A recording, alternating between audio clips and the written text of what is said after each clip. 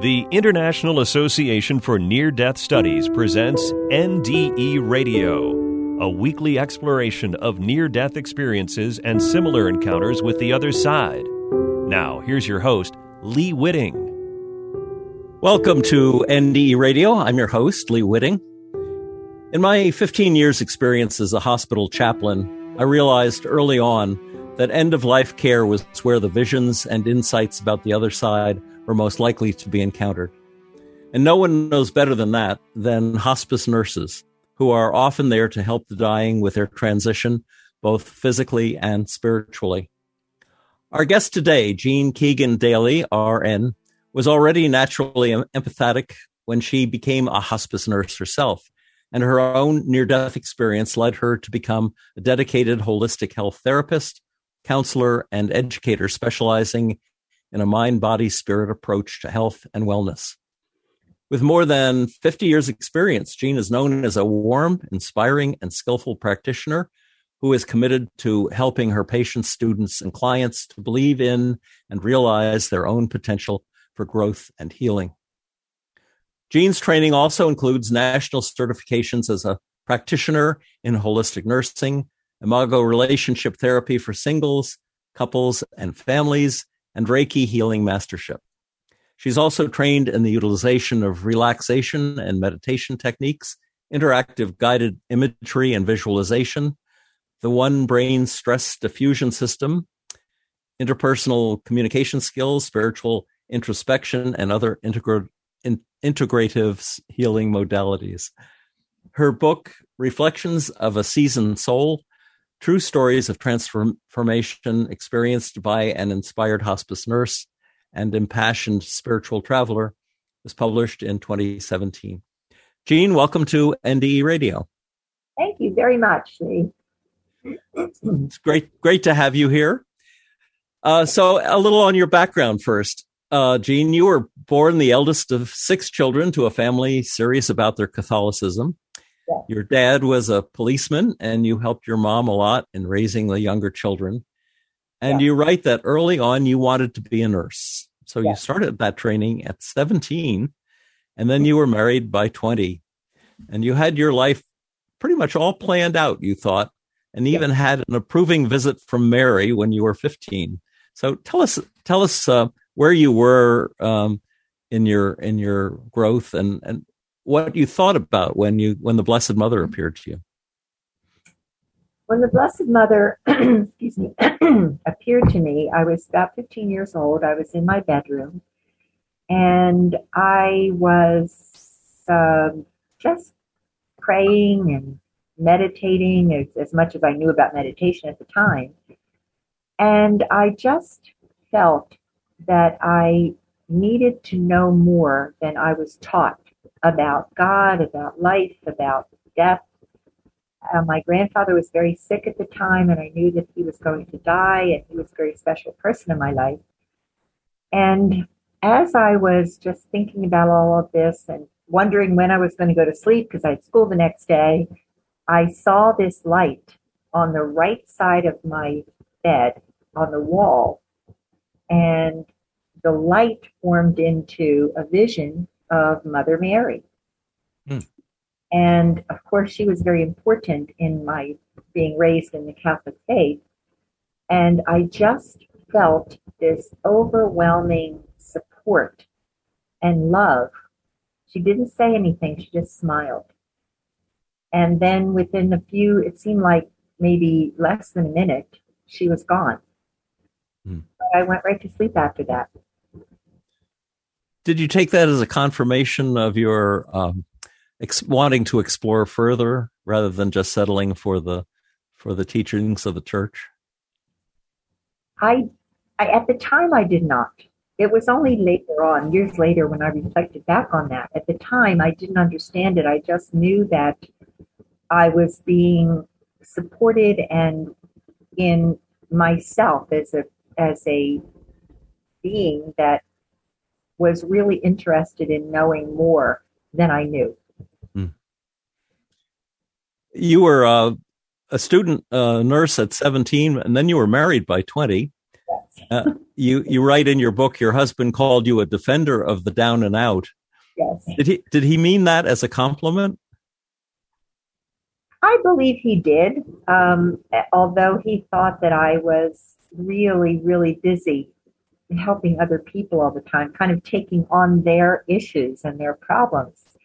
I felt it was a compliment at the time, although I look back on it now and I realize that he believed, and I now believe, or I have believed for a long time now, that I was really absorbing some of the other people that I thought I was helping. I was really absorbing some of their energy, which was either negative or it was very sad, and that seemed to affect me personally in that moment of when I was thinking I was helping people. I didn't know then about how I had been for all of my life, I had been a person who could do that. They're called empaths. And I've been told many times I've been an empath my whole life.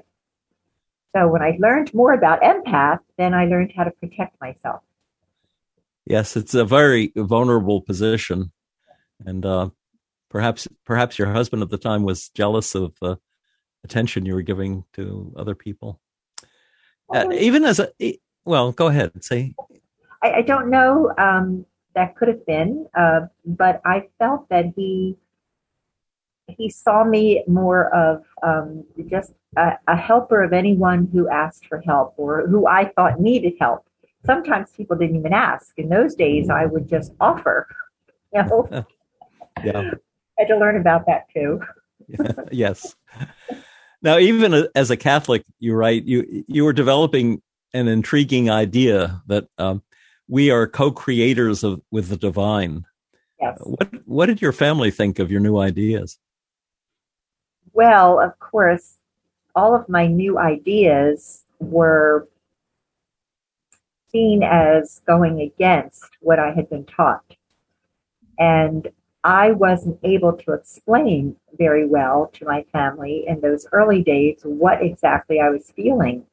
I just thought that if we are part of God, if we are that child of creation, then we must be a co-creator. And I put that together with free will. And I thought, well, we have choice in everything that we do. And some choices are positive for us, some are negative for us, some are considered bad and sinful, and some are considered holy and good.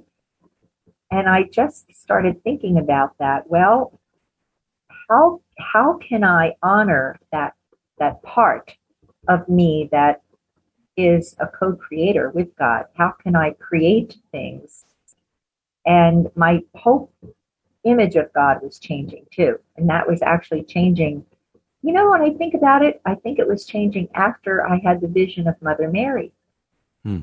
Changing from what I believed as a child, that God was a being who was loving yet very judgmental, and who I could please or displease.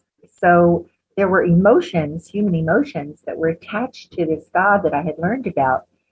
And that was a conflict for me. So I just kept, and in those days, I really didn't have anyone to process any of this with. It was just, I was praying all the time for guidance and help in understanding what I was feeling. There was that spiritual, intuitional part of me that was just opening up. And then as a nurse, as a very young nurse, you had a 12-year-old girl die in your arms. Yes. And you refer to that a number of times in the book. It must have had quite an impact on you. How did that affect your feelings about God? Well, it just made me explore more. It was so shocking to me because she was my patient. She was only in the hospital for 2.5 days. It was actually her third day as my patient. She did not have a definitive diagnosis at the time. She was in an oxygen tent because this was back in the 60s, and she was getting weaker all the time. She had been being treated for an upper respiratory infection that antibiotics that were used at the time, mostly penicillin, were not very effective. So we were trying to figure out what was going on with her. Why wasn't she responding to the treatment? And the third day I went into her and she just looked really much sicker. And I wanted to give her she was dry in her mouth, and I wanted to give her some water through a straw. So I put my arm behind her head and neck to support her as I dripped some water through a straw into her lips, and she suddenly went limp and died. And I remember calling for help, and the team came in to try to resuscitate her, and it didn't work. She just died, and I was really in shock. I thought, how could this happen? We didn't even give her a diagnosis yet.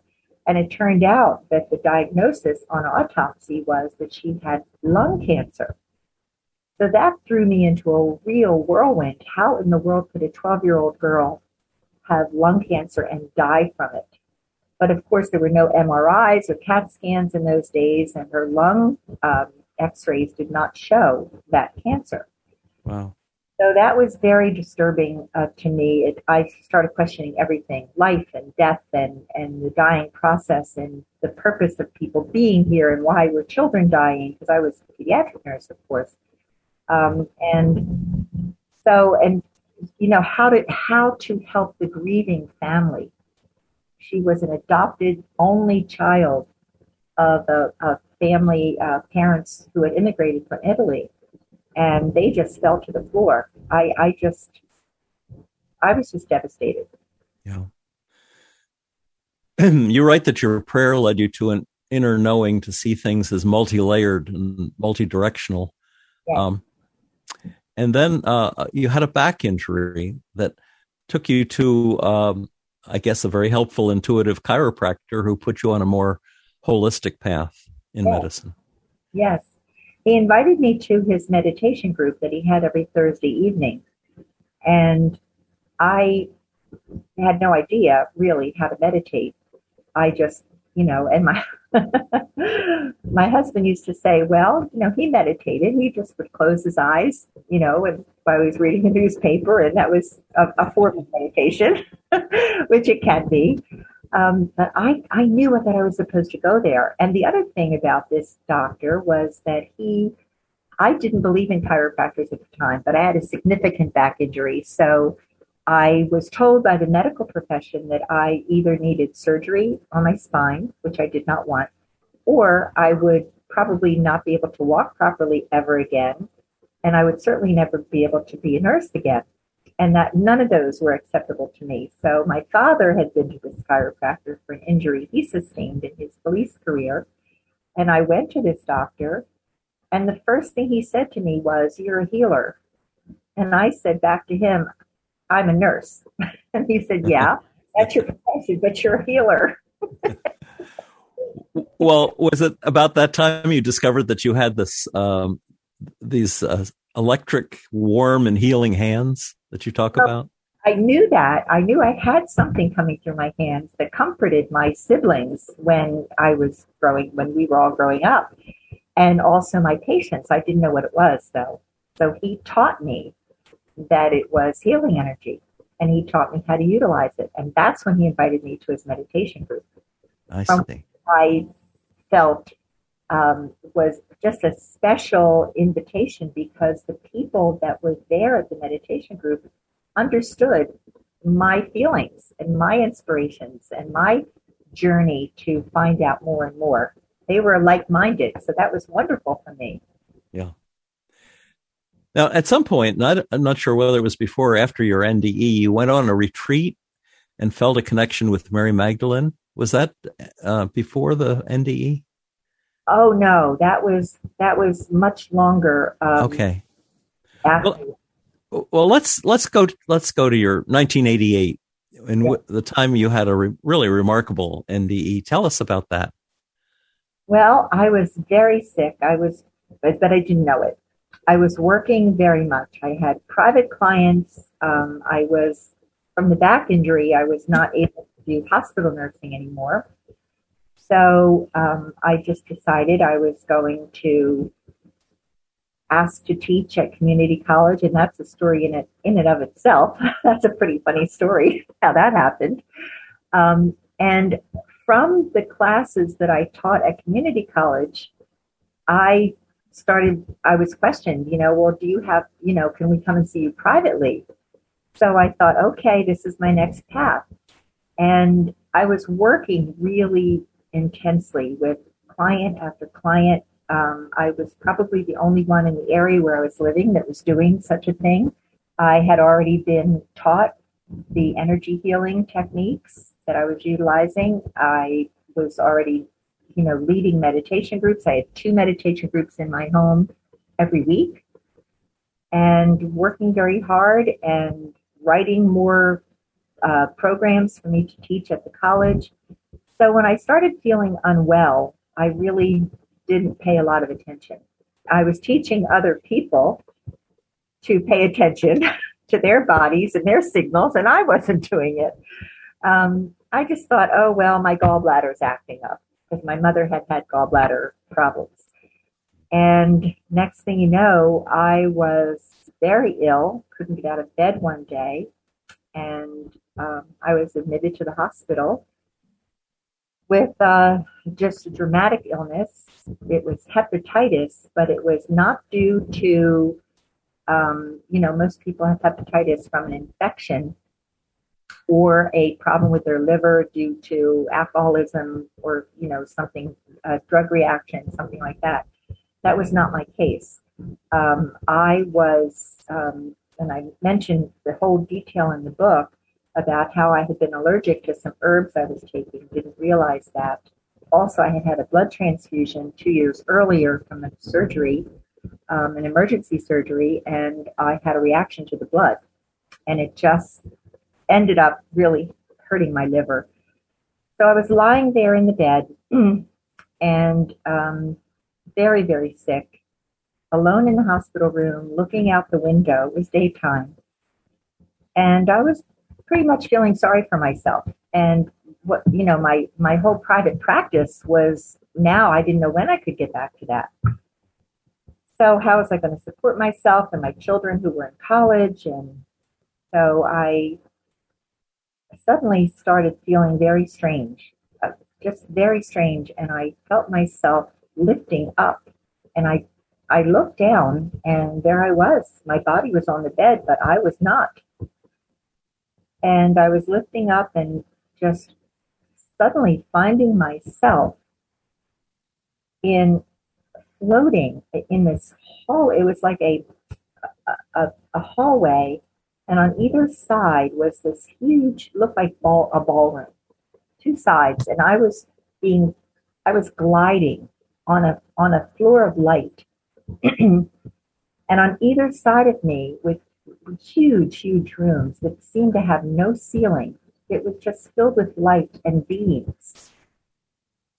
And some of the beings that were there were angelic beings, archangels and angels. I could see them very clearly. What really surprised me is that I saw relatives of mine, and they were smiling at me and waving to me and putting their arms out like they were just flowing this love to me. One was my grandmother, and she was holding my baby nephew who had died at 8 weeks old.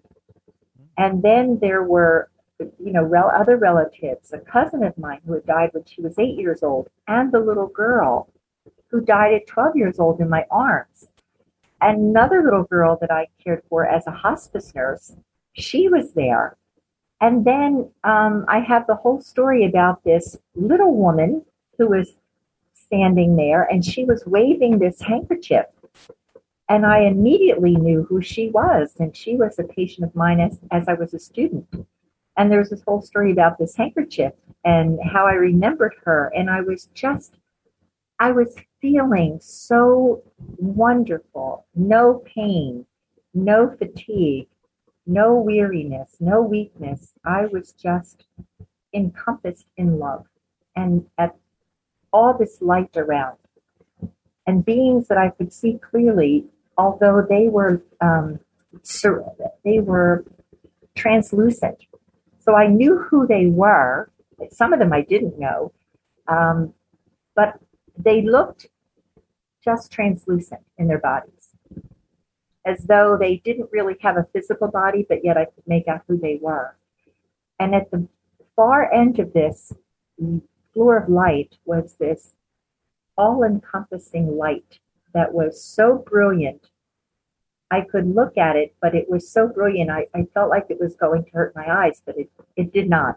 And it kept like pulling me closer and closer. And I just so wanted to go into that light because I knew at the other side, and going through that light would be God, would be heaven, would be, and I wanted so much to go.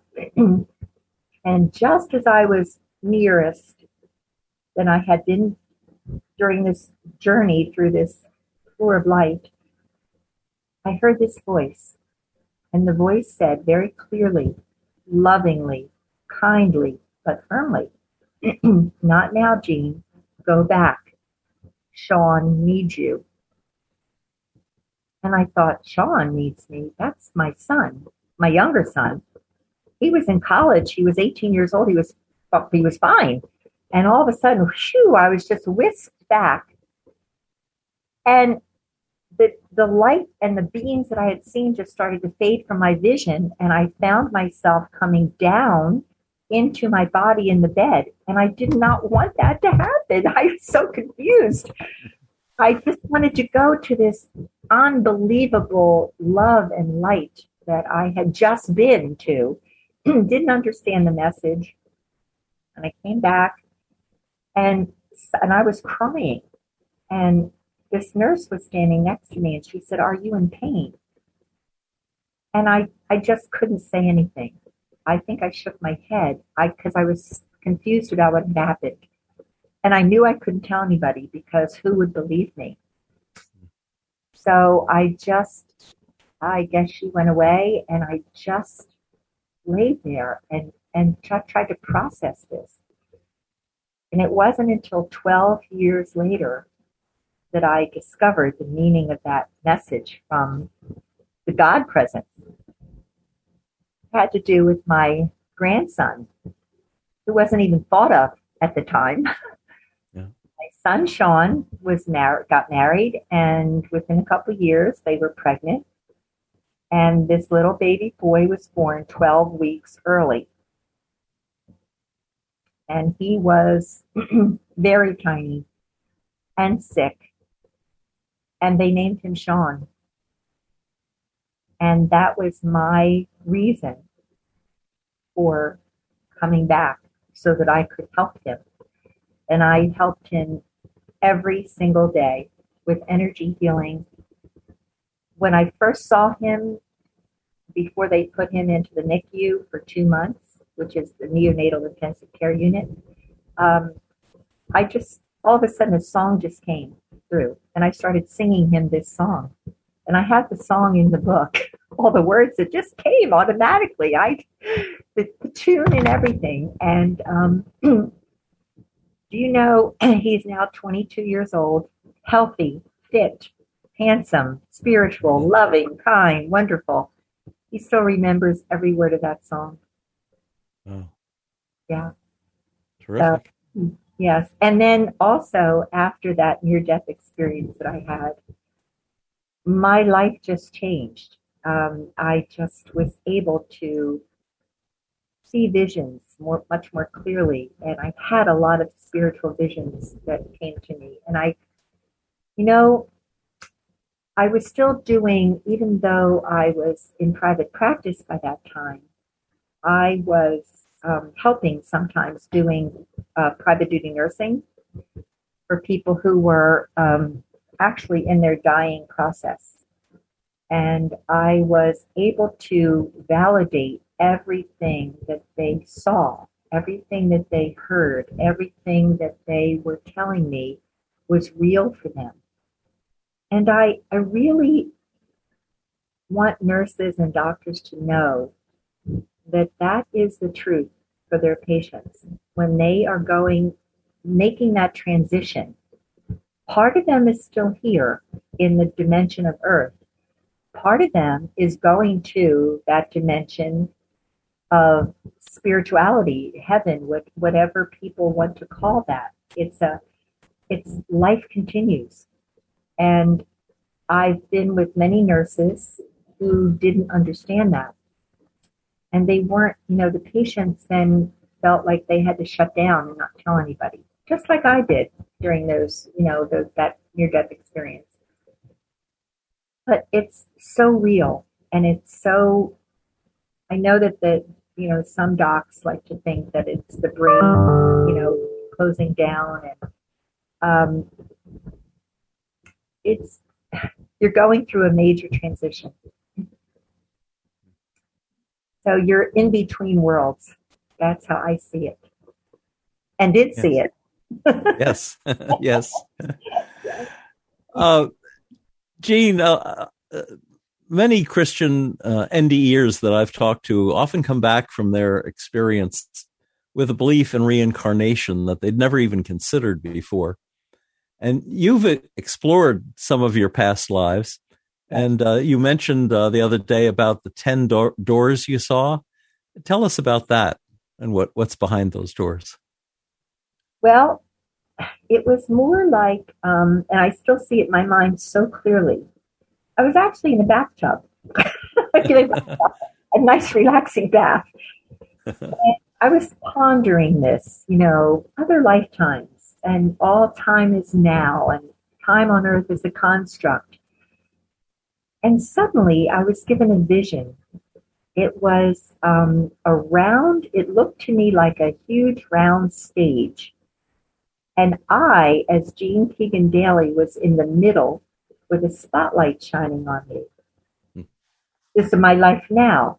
And I looked around, and there were doorways. All the doors were open. Doorways all around this huge circular stage. And they were me in all these other lifetimes. Some of them I had already explored. There were many, many more than I thought that I had. And I knew that each one was influencing me in some way, and that I was influencing that life in some way. Since all time is now, which is a difficult concept to understand with our finite minds. Yet I do believe that it's real. And it's, some of the other lifetimes that I know I have lived, and I know it because I felt it viscerally, emotionally, felt it, could see every single detail without trying. I mean, I didn't know where I was going. I would just be asked to show me a life that I'm learning from in this lifetime, and I'd be shown something. So some of them were very, very dramatic. I drowned in one lifetime, and that helped me to understand my fear of being in water. I love water, but I almost drowned in this lifetime when I was 12 years old, and my father rescued me. So that was one. There are many other lifetimes that I've explored that are pretty long stories. You mentioned one to me about how you had been afraid of cats. Tell us that story. Yes. Well, I did not understand. I mean, I grew up with dogs, and I love dogs. Cats, to me, even from childhood, were mysterious and scary to me, and I didn't know why. Little kittens, they were adorable, and I couldn't understand why I was so afraid of them. And this just continued on and on. And anytime I was around a cat, I could feel just shivers going through me. So one time I was in a class, and this class was, or maybe it was a meditation group, it was back in the early 90s. And we were in this person's home. She had a very large home, and there were probably 15 of us. members of this class that was being taught. And I didn't know there was a cat in the house, and this cat jumped on me. And I just froze. I just froze with panic. And I was really embarrassed, and the woman came over to me who owned the cat. She took the cat down and she said to me, I'm going to do a diffusion. This reaction of yours, she said, it goes back to another time. So the class was, the woman who was teaching the class had been my instructor in this one brain stress diffusion process. So she just started with muscle testing and took me back to a time, and I really felt it. I felt it. She took me back to a time where I saw myself walking down another, like it looked like a dungeon down the hallway, and I had my hands tied behind my back with a rope, and I had on like a cloth or a sack, some kind of cloth sack, and I was barefoot, and my hair was very long, and I was very scared. And what I realized was I was being taken into one of the Roman arenas where they had the lions. And I was actually pushed. I could feel it. I was pushed into that arena. And the lions just came and devoured me. And that was so real, sitting there in the chair in this woman's kitchen, shaking. I was just shaking and shaking and shaking and crying. And I knew I had died that way in that lifetime. However, she did this diffusion, and I'm much better with cats right now, and had been since that time. I did develop an allergy, so I still don't have a cat, but I'm not afraid of them anymore. So that was pretty dramatic. Yeah, yes. So when you say the lives that you've lived and are the life you're living now are actually trapped in a timeless way that each one can influence the other, do you think your adjusting to your fear of cats would have somehow eased the anxiety of you dying at the claws of the lions? Great question. Yes, I do. Because I remember I was exactly, one of those Christians in that time period that were thrown to these lions. Yes. And I really felt like I was going to this place that was going to be free of fear and free of suffering. And it was, I don't know in that lifetime if I knew that the word heaven existed, but I know that God existed. And I guess in that lifetime, I still had the image of God as I did as a child in this lifetime. Mm. And this lifetime, I just needed to know more and more and more and more about that, about the whole infinity understanding, the whole universal support process, the whole co-creatorship with the godness.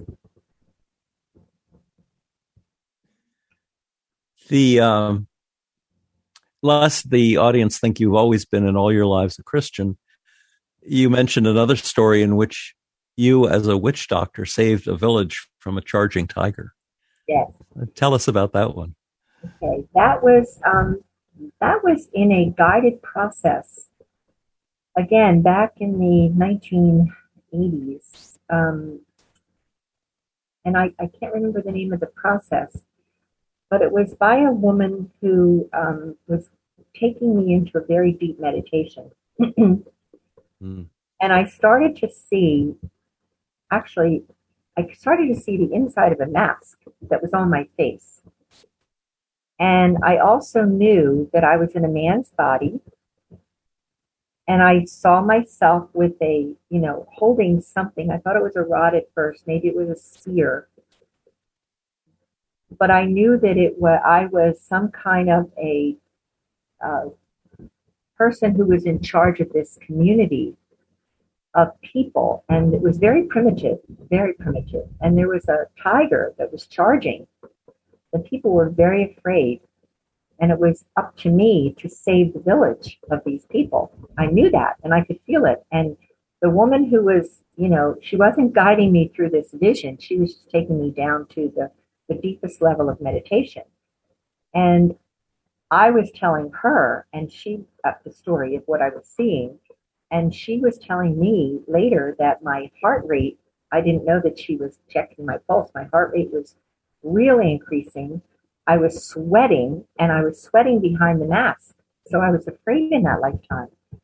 And somehow I saved the tiger. I started communicating with this tiger. Now, this was in primitive times, so I don't know how that happened. I just know that that experience was very, very real. So that's another cat, Yes. Yeah. But in this one, you overcame the tiger rather than the lions overcoming you. Yes, that's true. Yes. And perhaps that incident influenced the death in the Colosseum too. Yes. Yes. Good point. I do believe that. Yes. Yeah.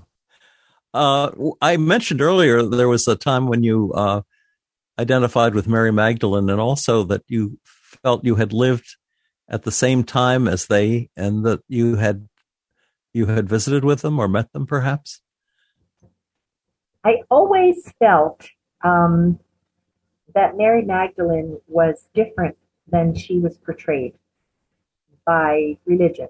I just always felt that she was not a prostitute, that she was a good woman. And I couldn't explain that. I just couldn't. I just felt like I sensed it. I knew it. And I felt like we had been friends, but I had no one to talk to about that. So I just kind of let that go. And I also felt the same way about Mother Mary. I was always felt connected with her energy and presence.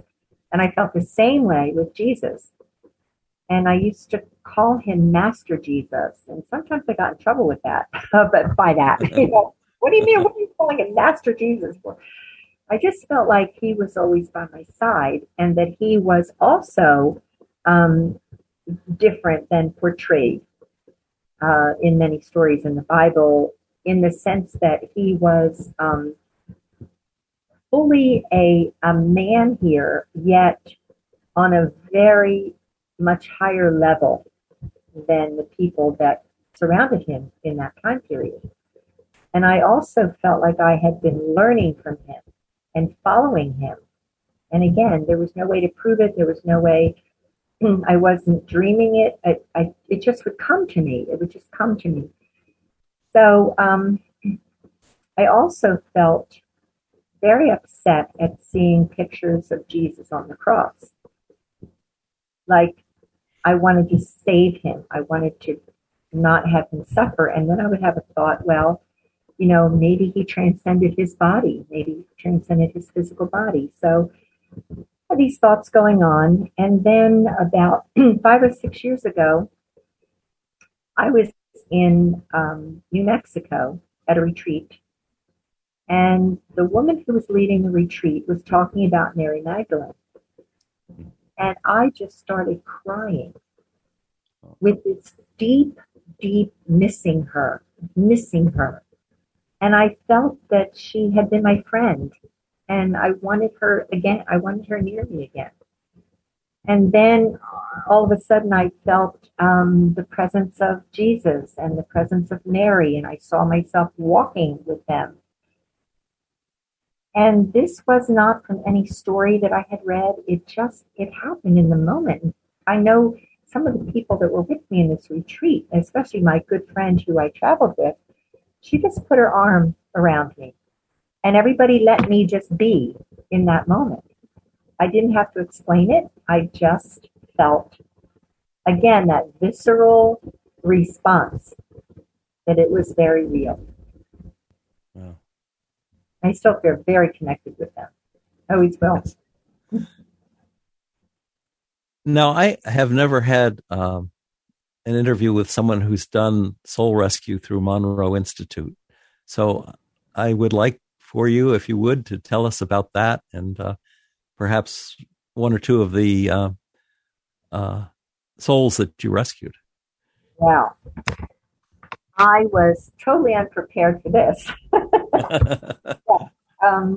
My friend who was with me in that experience with Mary Magdalene, we decided to go to the Monroe Institute together. So we traveled down, and there was a program called the Gateway Voyage program. It was 5 days and 6 nights of self-discovery using this HemiSync method that Robert Monroe, who established this world-renowned Monroe Institute, had developed. So we were in a bedroom with the walls had an inset, and that the bed was in there, and the walls in there, I believe, were painted black, and then there was a heavy black curtain that you could pull across, so you would be, just like almost entombed in this bed on this mattress that was very comfortable, but there were lights in there, so you could turn the light on. And I decided not to. And then in the wall was a recording of Robert Monroe taking you down, down, down into meditative states. And there was, they were called focus states. And there he took us down to focus 21. I had no idea what to expect, if anything. And all of a sudden, I saw myself flying, or I felt myself flying. And first thing that happened was, actually, I'm looking in here. I just set my attention to be open, and I had this wonderful sensation of flying, and I saw this hat. It looked like a very large straw hat, and I realized it was on top of the head of a woman who seemed to be Vietnamese or Chinese, and she was very distraught and crying. And just, I go into much detail in the story of what I saw. I was actually there, and there was a part of me spiritually that was literally there. And I realized it was the Vietnam War, and she was looking for her husband. And I even got names. Her name was Su Ling, and her husband's name was Hoon. And neither one of them knew that they were dead. They were between worlds. And I was able, the story goes on as to how I saw him and how I was able to lead her to him and how I was able to assure them that they were safe and that it was okay to go to the light. And I helped them to go into that light. So they went from suffering and both of them were wounded and both of them were dead. But they didn't realize it. They were just that in-between state. She was searching for him and holding on to that hope she would find him. And he was just bewildered. And I saw everything. I saw the bridge that he was on. I saw the people running around.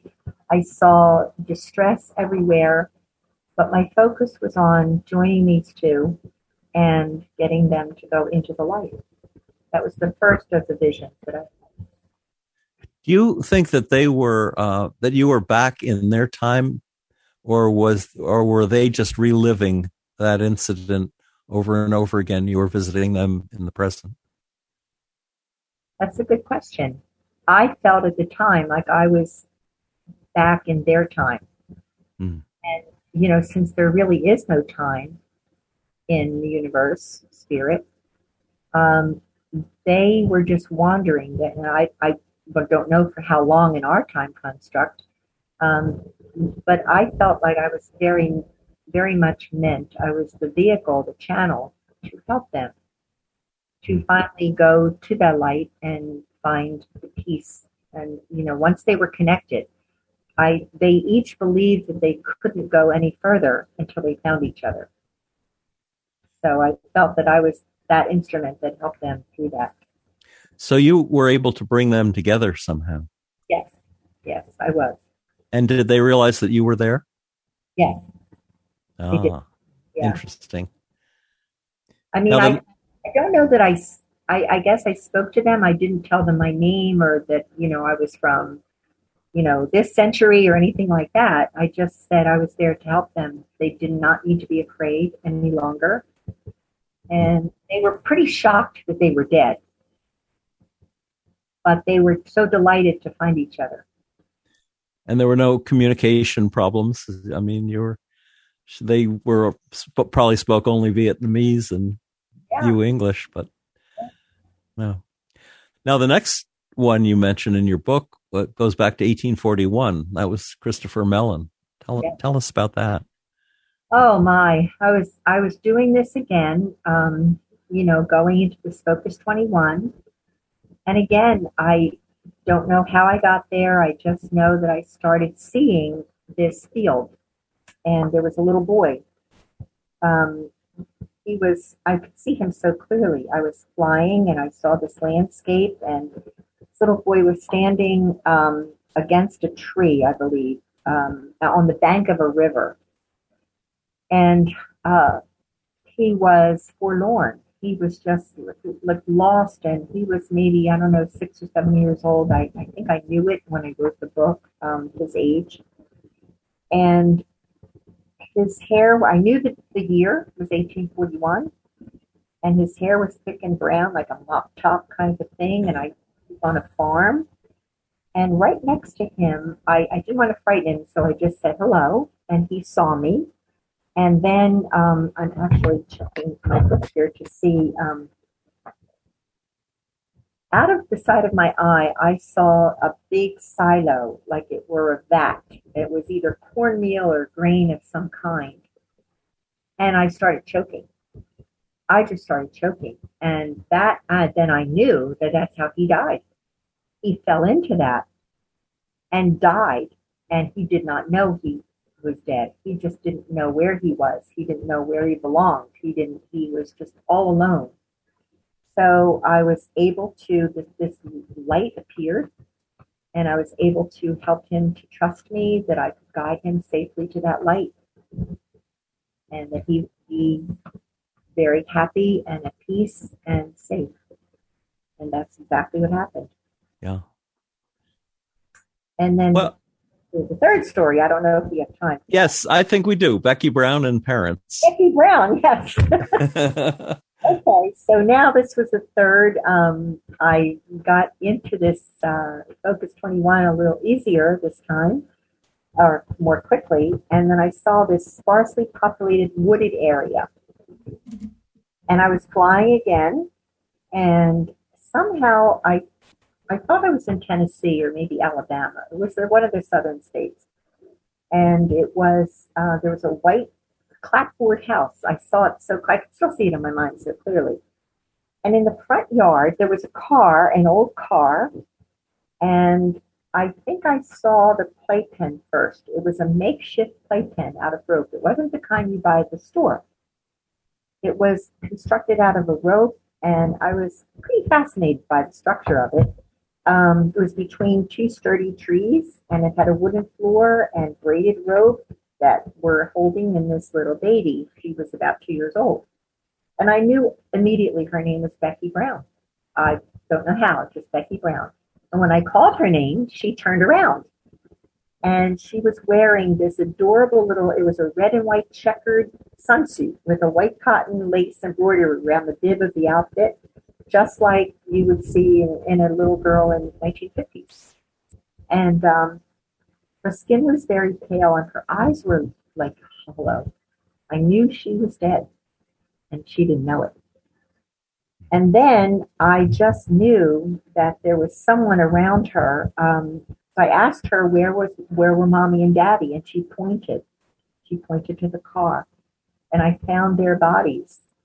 They were lying down. The parents were right there. And they had a dazed kind of a look on their face. They were dead as well. And they all wanted to be together. So I helped them. I mean, there's more detail in the story, but I helped them get together with their little baby girl, and I really walked them to the light. And it was just the most, these three processes of being able to rescue these trapped souls was so amazing to me and so real. I shared it with everyone in the group because we used to get together and, share our experiences. So I had another, way before the Monroe Institute, I had another experience. Oh my goodness, this was back in the early 70s. I think I was getting ready to go to bed, and I heard somebody's voice hollering help. It was not in my family. It was not in my house. It was in my ear. So I thought, okay, I better go into meditation. And I literally was taken underneath the water. There was a woman that was trapped. Her bathing suit was snagged somehow, or maybe it was her apparatus. She was a deep sea diver, was trapped on some reef. And she was drowning. So I helped her let go. And she did survive. And I knew she lived in California. How did you help her? I mean, this was just a vision you had, right? You didn't leave your body. Well, I did. You did. Ah. Yes, I left my body and I was able to go. I just knew right where to find her. And I went under the water. I never told anybody this. It's not in my book. This is the first time I'm telling this story. That's remarkable. And I remember it so well. And I was able to unhook her. She was getting just more twisted up in this bramble bush that was under the water. And I guess it was the ocean. I'm not sure. And I was able to push her up. I literally remember pushing her up. And she was coughing. And I helped her go to the shore. And then I didn't see anymore. So your ethereal body was able to deal with a physical problem. Yes. Wow.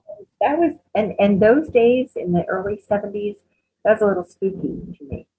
Wow. That's what I told everybody. I think it's a little spooky right now. That's amazing. Yeah. That's amazing.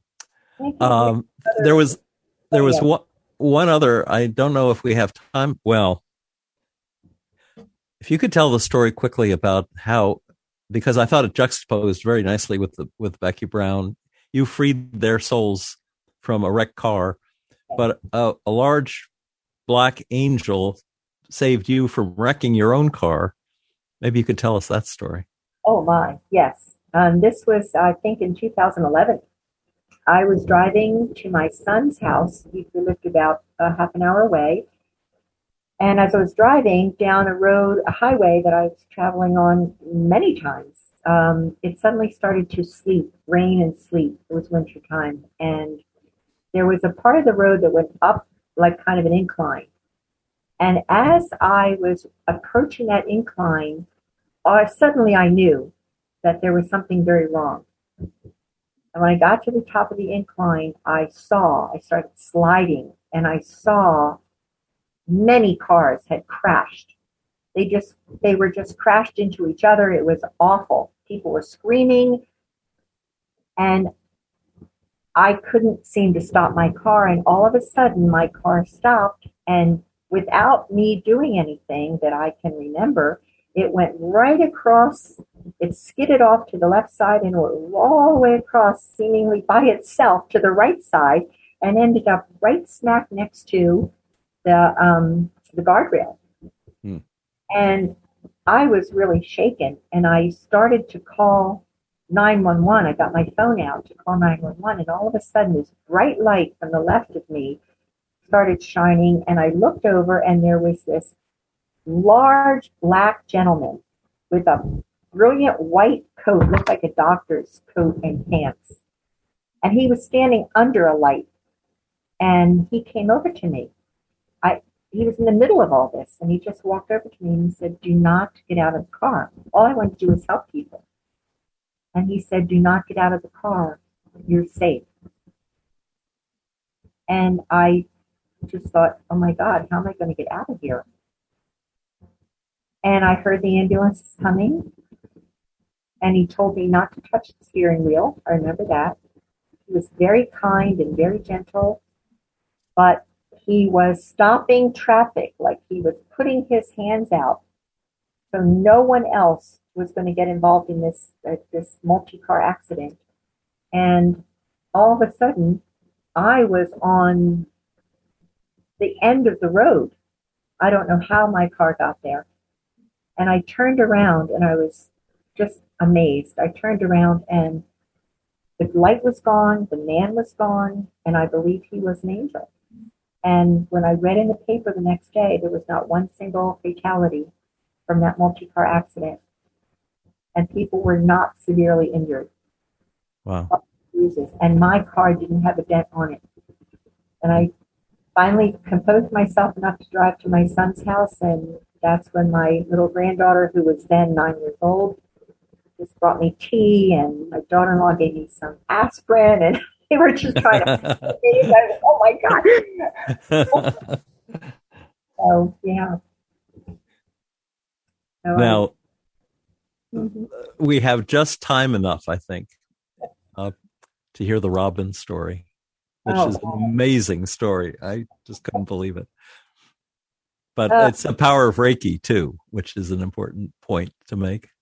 And I will just skim through because I know that we don't have much time. But all the details are in my book. Yes. I was feeling discouraged one day because I was, I believe I had been seeing some clients who were really, really sick. And I just wanted so much to help them more than it looked like I was helping them. And I was taking a walk. I walked every morning. I was taking a walk, and I was just asking. I said, could you just give me, some kind of a demonstration here, God, so that I can know that I'm really helping them. Many of them were people that were in, terminal diseases. They were coming to my home for the work that I was doing, and although they appreciated that and they could feel somewhat better, I just felt like, what else could I do? And all of a sudden, I saw this little bird, this little robin on the side of the road where I was walking near my home, and he looked like he was dead, or she looked like she was dead. And I thought, oh my goodness, I have to help this poor robin. I picked her up. No, I didn't. I went back to my house and I got a box, and I put sheets in it or towels in it or something. And so I went back and I picked her up and I put her in the box, and she was barely breathing. And I detail in the book, I called a veterinarian and I said, what can I do? And he told me, well, she's likely going to die. And anyway, so I did a lot of healing on this robin, and I kept checking. And every half hour, she would just start, moving a little bit better. I thought her neck was broken. Her wing was certainly broken, but she started just recovering before my very eyes. And I kept on doing my healing work and talking to her and asking for angelic helpers, and I knew they were all there, until all of a sudden she just flew up. She flew up and flew away. And I felt, thank you so much. I was just so grateful. So the next morning, I was making breakfast, getting ready for my day, and there was all this racket outside. I didn't know what that was. I went to my front door, and there were at least 100. I didn't count them, but my front porch was filled with robins. Filled. And they were all, talking, squawking, what, the noise they make. And as soon as I opened the door and looked at them, they stopped. Just all stopped. And they started just like almost bowing their heads, like in sync. I was just standing there like, oh my God, am I really seeing this? All bobbing their heads. And then I just felt like they were saying thank you. And then they all flew up, and somebody said to me, well, that's not the way robins go. They don't fly in groups like that. And I said, well, I'm just telling you what I saw. That day they did. Yeah, she said, I loved your book, but I'm not sure about that Robin story. Oh, I love that. I love that story. And They just wow. up all together in unison. It was just like, oh, even now I get just goosebumps, thinking about it. Wow. Oh, Gina, I'm afraid we are out of time for today. But tell the listeners how they can learn more about you and your practice and your book, Reflections of a Seasoned Soul. Well, I would be delighted to. My book, since I self-published it, is online. It's not in bookstores yet. I haven't figured out how to. But it's online, Amazon.com, BarnesandNoble.com, Books A Million. I'm proud to say that it has 5 stars on Amazon. And in between me publishing my book and now, I had open heart surgery for replacement of my aortic valve, so I wasn't very able to market my book at all then. So it is also, I'd like to give I will have a website very soon because I'm newly certified as a Dream Builder Transformational Life Coach through the Brave Thinking Institution with Mary Morrissey. And that was a 6-month, very intensive training and study, and I'll be opening that part of my work in several months from now. So the website will be www.jeandaly. It doesn't have the Keegan in there. Jean Daly at dreambuilder.com, and that will be available by the middle of November. Very good. My website, my email where somebody can write to me is J, the letter J, Life Spirit, LIFESPIRIT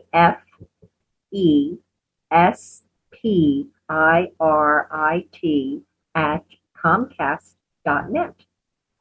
And I'd be delighted to hear from anybody. And if you want to write to me, just put in the subject line, NDE listener, something like that. So I know it's not not another kind of email. Jean, thank you so much. This has been really, really fascinating. Thanks for sharing this amazing spiritual adventure that's been your life thus far.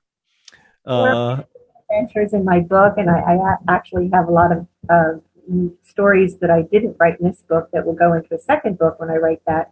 So, I just suggest everyone who wants all the details and my journey and the other wonderful visions and experiences that I've had. And there are 3 stories of hospice patient, my 3 most memorable patients. Yes, they're really remarkable. Remarkable transformational that I love. So, thanks. Thanks. Thank you, buddy. If listeners would like to hear this show again or any of our more than 400 archived NDE interviews, go to TalkZone's NDE radio site and hit the past shows button, or subscribe to our YouTube channel, NDE Radio with Lee Witting, where you can listen and comment on the complete NDE radio library. And be sure to like, follow, and share on our new NDE Radio Facebook page, and discover our Facebook group and links to our YouTube channel while you're there. And listen again next Monday, 11 a.m. Eastern, at TalkZone for more NDE Radio. I'm your host, Lee Witting, saying thanks for listening.